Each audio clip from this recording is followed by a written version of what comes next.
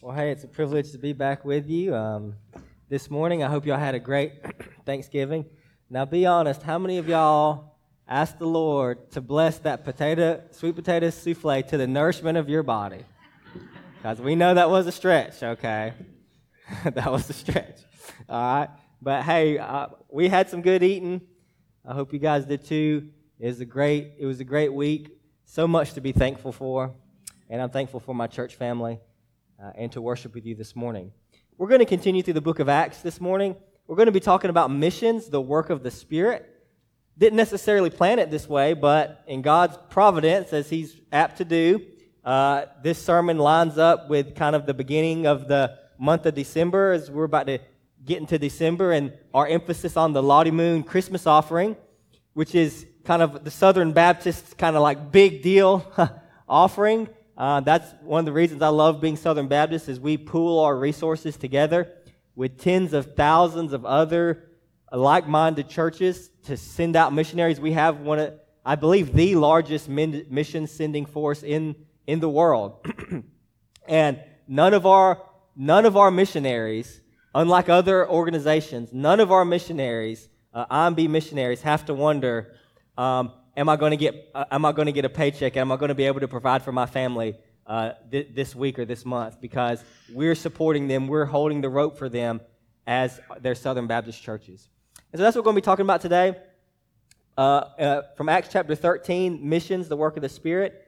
But before we go there, I'd like to pray for us one more time. But I wanted to mention before I do that, I received a call this morning, which was super encouraging.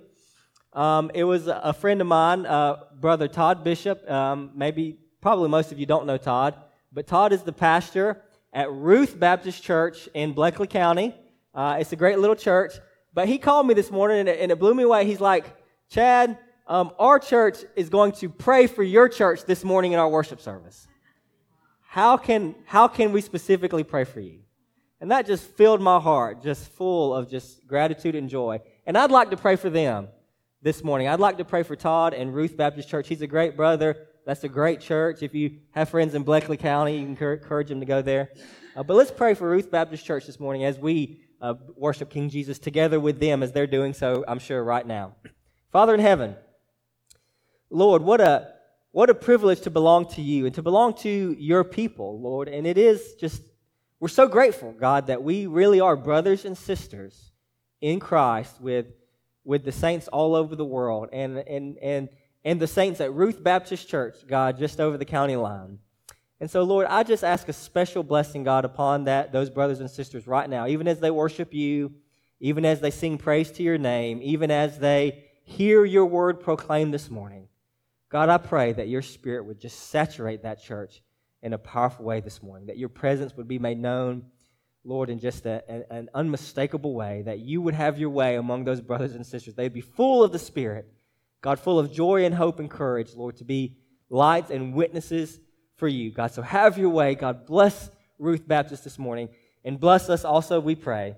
In Christ's name, amen. If you have a Bible, let me invite you to turn to Acts chapter 13. Acts chapter 13.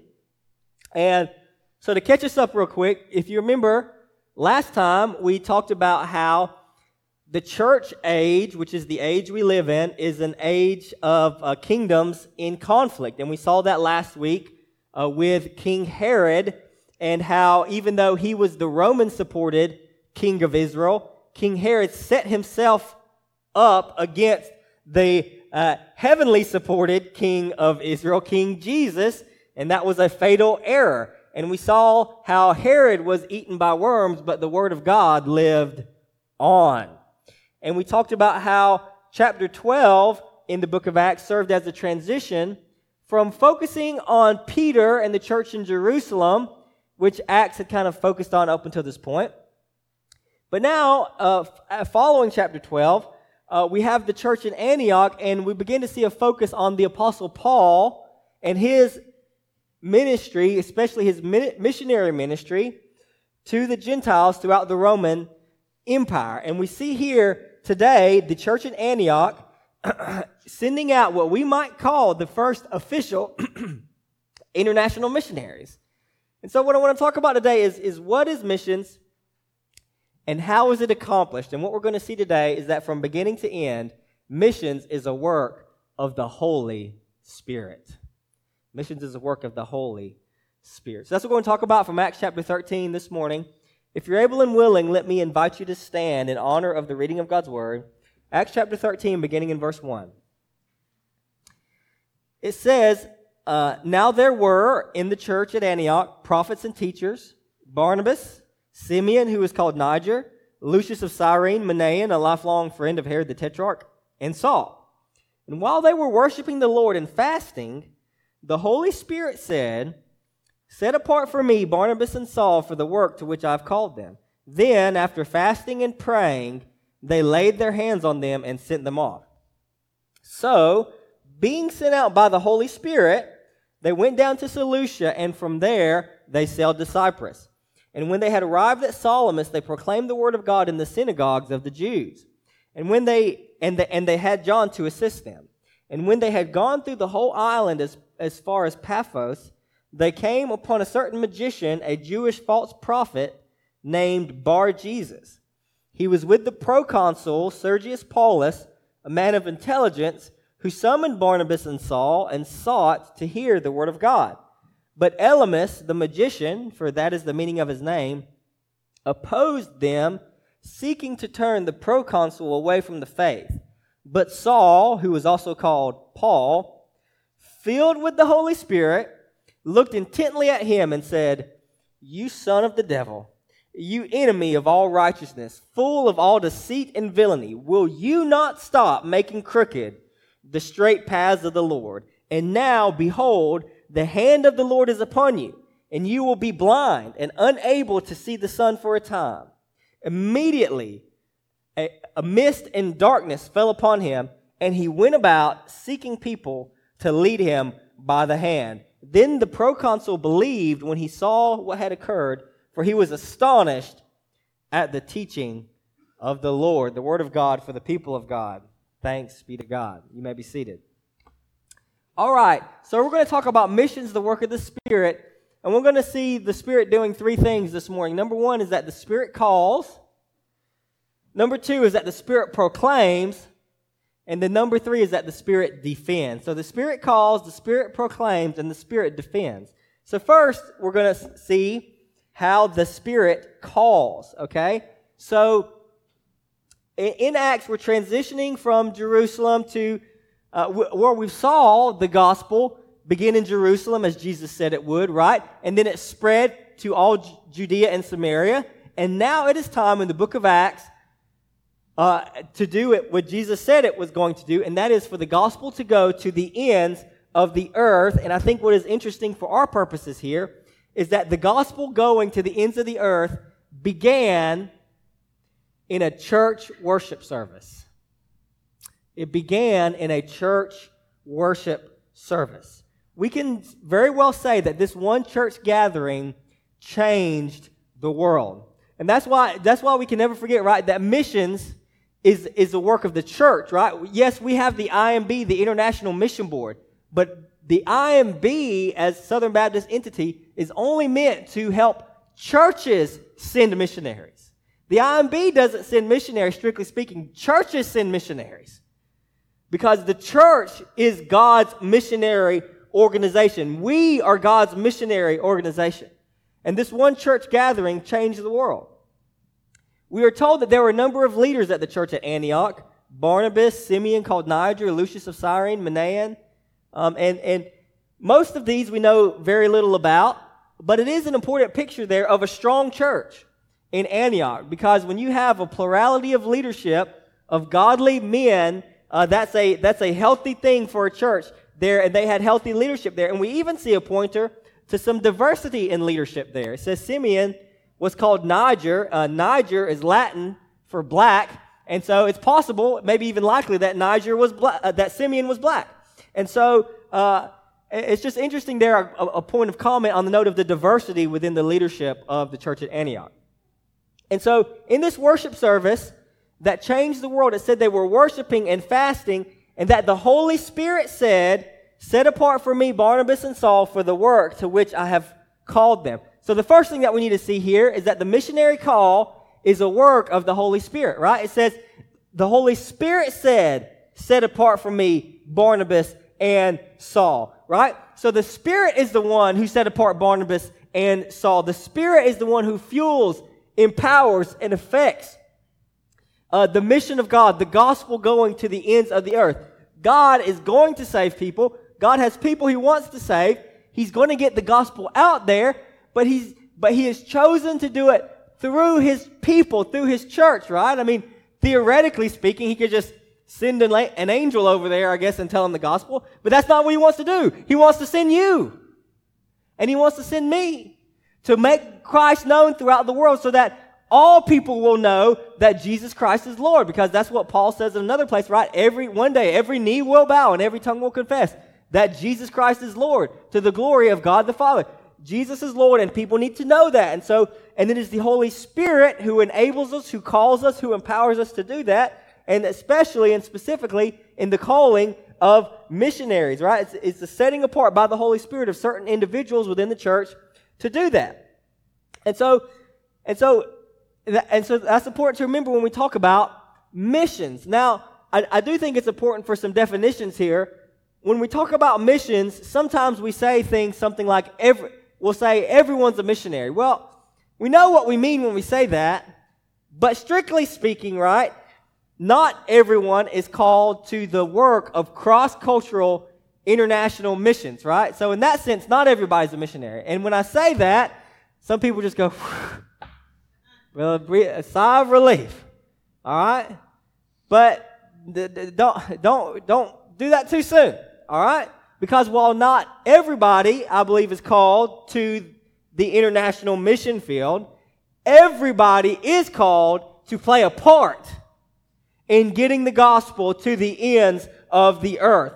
Missions is a work of the Spirit. The Spirit directs the church. The church at Antioch laid hands on them and appointed them and sent them out, and undoubtedly they supported them and helped them however they could and prayed for them while they were gone. Because everybody has a role to play in international missions. John Piper has said that when it comes to international missions, you either go, send, or disobey. Those are the only options, right? Because what? Because the missionary fervor of the church is what got the gospel here to the United States of America across an ocean thousands of miles away. Why? So that you could be forgiven of your sins. All right? And so it is our responsibility, because somebody loved us enough to leave land and home and kindred and everything to take the gospel across the Atlantic Ocean so that we could know Jesus. And so that same love must compel us to go to other people who have little to no access to the gospel. It may surprise you, but there are places in the world where people still have little to no access to the gospel. And by the way, most of those places, the reason why they are that way today is because it's dangerous to be a Christian. But wouldn't you want someone to risk their lives so that you could know Jesus? So that you could know forgiveness of sins and eternal life? So that's the call, to go sin or disobey. It's a work of the Holy Spirit. And I pray that the Holy Spirit would prompt people in our church. I pray that God would raise up missionaries from Hillside Baptist Church. I really do. It may seem like a far-off dream, but I just say maybe, maybe not. All right, you may be sitting in this pew right now and you say, I'd never do that. Never tell the Lord, never. You just might be the next one packing your bags. All right? But I pray that we do that. I pray that we can do that. I pray that the Lord would do that. So the second thing we notice about the missionary call is that the call wasn't just an individual private matter. It was something that was discerned by the church. I think this is an important part of any type of calling, not both in the missionary call and even the pastoral call and the ministry call. Right? We live in a day that idolizes private experience. We say things like, I feel called to this, or I don't feel called to that. And then when we say that, that's just the end of the matter. That's all that matters. But that's just not true, right? Notice here, it doesn't say that Paul and Barnabas stood up and said, hey, we feel called to missions. It says the Holy Spirit told the church to set apart Paul and Barnabas for missions. All right? So the missionary call then is a work of the Spirit discerned by both the individual and the church, right? It's something discerned by both the individual and the church, right? And so, it's something that's worked out together. And so if the Lord is doing something in your heart, and anything, that doesn't necessarily have to be international missions, but of course, definitely, if that, right? Tell us, talk to me, talk to Ron, talk to your Sunday school teacher. These are things we need to be praying about together. These are things we need to be working through together. These things we need to be preparing for together so that God can take us to where He wants us to go. And then the final thing that I want us to notice here is that the church received this direction as part of a worship service. Now, we got to remember the context, right? When Paul was converted, Jesus had already told him that he would be one to proclaim the gospel to Gentiles and nations and kings. So he already had this inkling, this idea that this understanding that that was a call that God had on his life.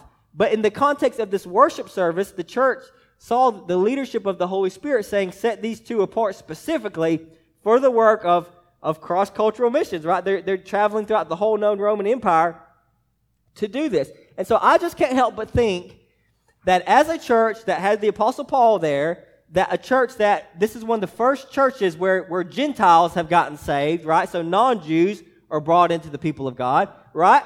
And they undoubtedly can't help but think that they were taught and talked about Jesus' command in Matthew chapter 9. You remember this? Matthew chapter 9:37.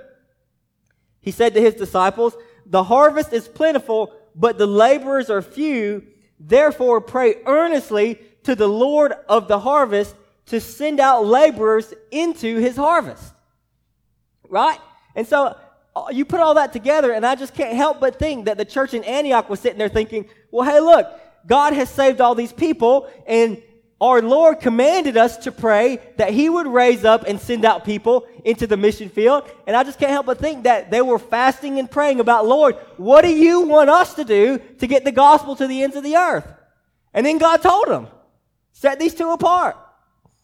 And so a church that is serious about the mission, that is serious about saying, Lord, the harvest is plentiful, but the laborers are few, right? When we ask Jesus to send out laborers to the harvest, right, it'd be kind of selfish to pray that by saying, Lord, send someone else, but take me off the table.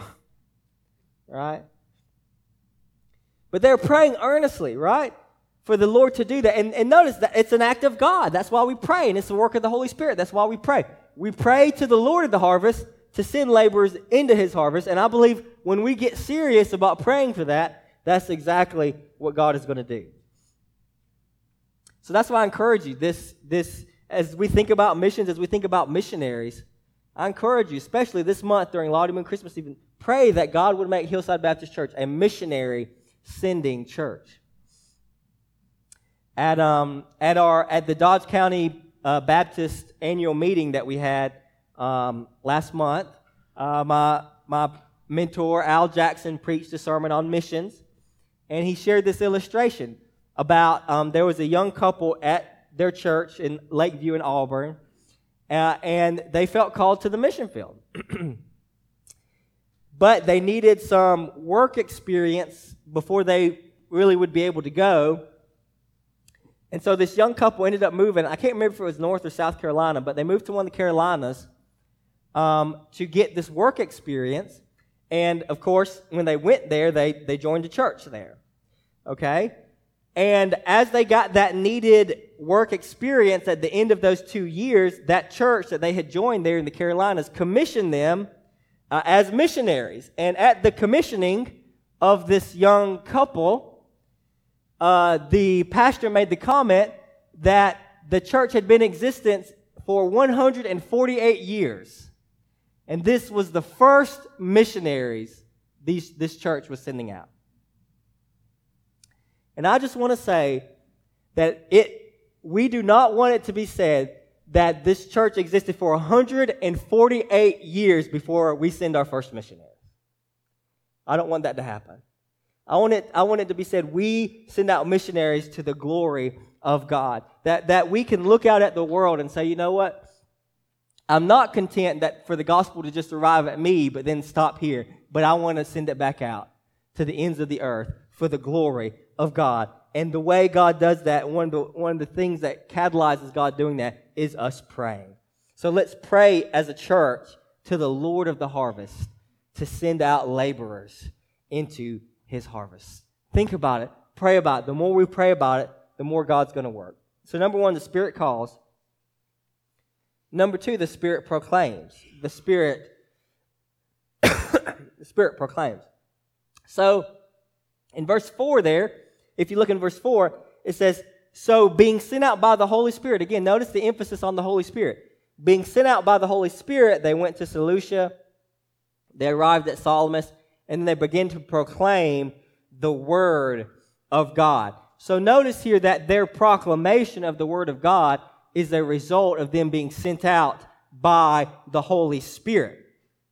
Nowadays, when we think about Holy Spirit power, what do people think about? Well, we think about televangelists on TV. We think about people speaking in tongues. We think about people getting slain in the Spirit, all right? But the number one manifestation, hear me now, the number one manifestation in the book of Acts of the power of the Holy Spirit is proclamation of the gospel. That's the number one manifestation of the Spirit. When somebody is telling somebody else about Jesus, the Holy Spirit is working in that person, enabling them, empowering them to speak the truth boldly in love. That is the power of the Spirit at work. If you want to see the power of the Spirit at work, tell somebody about Jesus. All right? So the Spirit is sending them out, and this message is coming from the Holy Spirit to the world. And so they've arrived on Cyprus, and the Spirit empowers them to proclaim. And so this reminds us it reminds us too that the primary missionary task is proclamation, right? The primary missionary task is proclamation. As we send out missionaries, we can and should do good. We should help the poor. We should provide aid in healthcare and education. And Christian missionaries have done this for literally hundreds of years. Many of the schools and hospitals, large hospitals all over the world, were started by missionaries. And so that's massively important. But at the same time, the primary, those are tools to aim at proclaiming, that's the tools to accomplish the primary aim of proclaiming the Word of God. When Paul and Barnabas went out, they went out to proclaim the Word of God. That is because Christianity is centered around proclamation. The telling, preaching, teaching, opening our mouths and speaking what Luke calls the Word of God. Christianity is a proclaiming religion. Why? Because what saves is the gospel, and what the gospel is good news, right? That's what the gospel is. The gospel is the good news of Jesus Christ. It is the message, right? They proclaim the Word of God. And what Luke is saying here when he says the Word of God, he's not specifically talking about the Scripture or the Bible, although that's kind of involved. But when he says the Word of God, what he means is the message of Jesus. He means the gospel. That 2,000 years ago, God climactically intervened in human history by sending His Son. God the Son entered into time-space history by taking on human flesh and becoming and being born of a virgin as Jesus of Nazareth. All right, it's Christmas time, right? Well, what's Christmas? Christmas is literally about the greatest thing in the world because God entered His own creation. To do what? To save us from our greatest problem, to save us from our sin. Jesus came, He was born, He lived a life without sin. He died a substitutionary death on the cross to pay the penalty for our sins so that we wouldn't have to. Okay? And He physically, bodily, on the third day rose from the dead to prove that sin has been forgiven. Forgiven sin has no power. The wages of sin is death, but the free gift of God is eternal life in Christ Jesus our Lord. And so when you turn from your sin and trust in Jesus, who lived and died and rose from the dead, you too can have the hope of eternal life, so that one day when Jesus comes back, all the dead in Christ will be raised from the dead to live forever with Him in a world free from sin. That's good news. That's good news. And that's the news that we get to tell people, right? It's not we're not telling first people something they should do. We're telling first something God has done for them. So the question is, how are they going to respond to it? How are you going to respond to the gospel? All right? Jesus has already done everything necessary for you to have eternal life. The question is, how are you going to respond to it? All right? That's the gospel, right? So that's the Christian message, right? That's how Christianity exists. That's what Christianity is built around. It's the proclamation of the good news of the life, death, and resurrection of Jesus Christ. When you turn from your sin and follow Jesus, He will forgive you at that moment, instantaneously, of all your sin, past, present, and future. He will adopt you into His family. He will fill you with the Holy Spirit, and He will begin transforming you from the inside out to help you become the person that deep down you always knew you were made to be. It's a work of God. It's a gift of God. And it's accomplished by Christ, and it's applied by the Holy Spirit of God. So that's the message that has been proclaimed by the Christian church for literally the past 2,000 years. And that's the message that's still proclaimed today. And maybe somebody in this room, maybe somebody watching online, and you just deep in your heart, you just know, I haven't truly surrendered to Jesus. And maybe Jesus is prompting your heart today. And He's just saying, look, it's me. I'm the one. I'm the one you've been looking for. I'm the one you've been waiting for. Forgiveness of sins is found in me. Trust in me today. All right? That's the gospel. You can find life, abundant life, now and forevermore. So number one, the Spirit calls. Number two, the Spirit proclaims. And then finally, number three, the Spirit defends. The Spirit defends. So the last thing we see in our passage is in verses 6 through 12, right? And they have traveled through Cyprus, and they landed at Salamis, which is on the east coast, and they traveled their way along the island of Cyprus to the western side of the island, to the city of Paphos, which is the Roman headquarters of the island. Okay, and at Paphos they find the Roman proconsul named Sergius Paulus. All right. And part of Sergius's kind of like entourage, if you will, is this Jewish false prophet magician named Bar Jesus, all right? And him and Paul kind of have like a little head-to-head encounter, all right? And it's very fascinating. And so what we see here is that Paul is there and he's preaching the gospel, and he finds this governmental leader, this proconsul, Sergius Paulus. So I just want to make a comment at this point to just kind of note the historical nature of the book of Acts when Luke gives us these kind of details, right? Because you probably won't be surprised to find out that a lot of people don't believe the Bible. A lot of people don't believe the book of Acts. Some people just think it's a historical fiction. Now, besides the fact that that genre of literature didn't even exist back then, I just think it's not hard to just read the book of Acts and just see that Luke, who's writing it, clearly believes that he is just presenting history as he has investigated it and discovered it. All right, and so kind of an apologetic detail there that I think is helpful and interesting is that we have lots of evidence that Luke is giving a very detailed historical account here, because he knows things that, like, unless you were there and unless you lived it, like, you couldn't really know. So again, just as an example, right? He calls Sergius Paulus here the Greek word that's translated proconsul. Now, the thing about that is that in the Roman Empire, they had all different kinds of governmental positions, right? And they had different titles for people. They had different titles for senatorial provinces versus imperial provinces, right? And all these very specific, detailed titles for these different leaders. In every case where Luke talks about a specific town or region and a specific leader, he always gives the exact, precise Roman title for that office. He gets them right every single time. Why? Because he knew it. Because he was there. All right? Because he knew how the Roman government worked. Because he was actually recording history and what was happening at that time. All right? And in fact, we actually have 3 ancient inscriptions that date to this time period, that record a governmental leader named Paulus, and one of those in particular specifically names a Sergius Paulus. And so one of these for sure is this guy that Paul is preaching the gospel to here. And so it's just an encouragement to remember that like Paul is really writing what really happened. And so when he records these miracles, which some people find fantastical, the truth is he's just saying, hey, look, we did this, and then this miracle happened. And he doesn't make a big deal about it. He's just like, that's what happened. All right?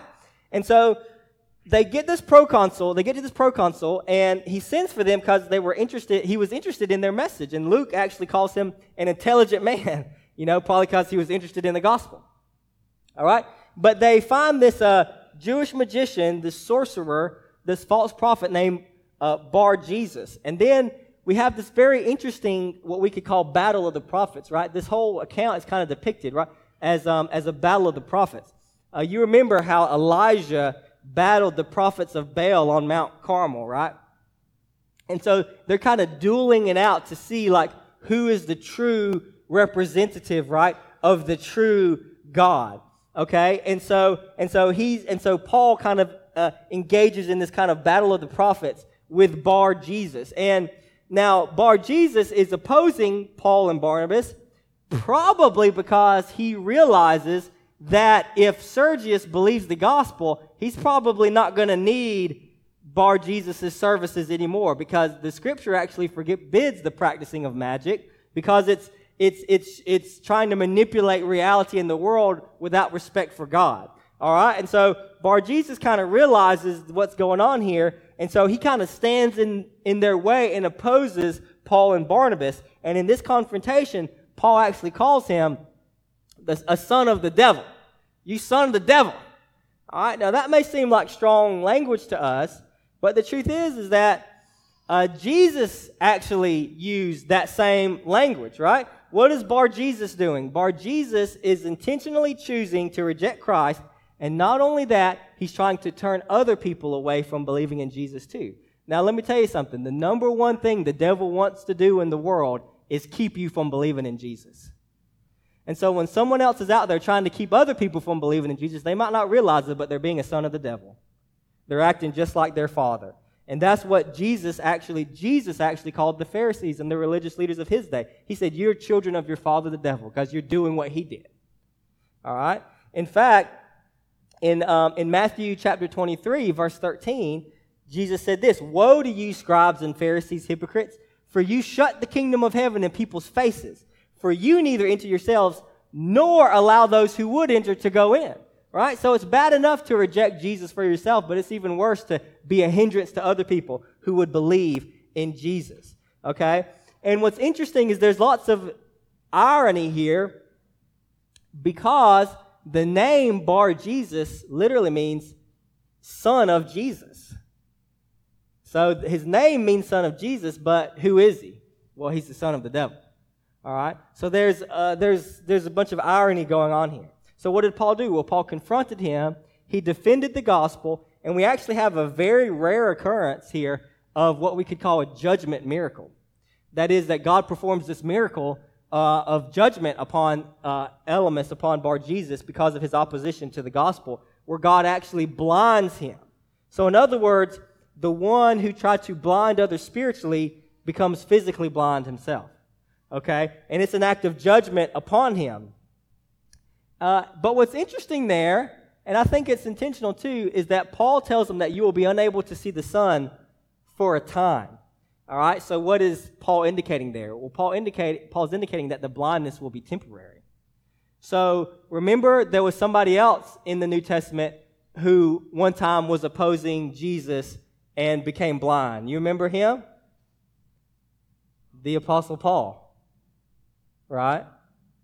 And so what are we supposed to make of that? Well, I think we're supposed to make that, hey, we don't know what happened to Bar-Jesus, but maybe when God blinded him, maybe the same thing happened to him that happened to Paul. Maybe Bar-Jesus realized, hey, I'm on the wrong team, and I need to come to Jesus. So we can actually hope that even though God kind of did this judgment miracle on him, maybe it wasn't to ultimately to hurt him, but maybe it was to actually lead him to genuine faith in Jesus, and maybe that's what happened. We don't know. And so, but the main takeaway, and the takeaway we'll leave with this morning is that the gospel work will always face opposition. the gospel work will always face opposition. It's just important to remind ourselves of this because I just really believe, here's the thing, I say this all the time, right? The number one most often repeated command in the Bible is fear not, is don't be afraid, right? Because why? Because it takes courage to be a Christian. It's that simple. It takes courage to be a Christian. Why? Because it's hard, and it takes courage to do hard things, right? What does it mean to be a Christian? Well, what did Jesus say? Deny yourself, take up your cross, and follow me. Well, who voluntarily denies themselves? Only someone who's courageous. Who voluntarily offers themselves to be crucified? Only somebody who's courageous, right? Who voluntarily will follow Jesus knowing that it'll make some people not like you. It'll make some people think ill of you. It will make some people slander you. It will make some people, in some cases, you might lose your job over it. You might get in a lawsuit over it. In some cases, you might lose your life over it, right? Who's going to follow Jesus when those are at stake? Well, people who have courage.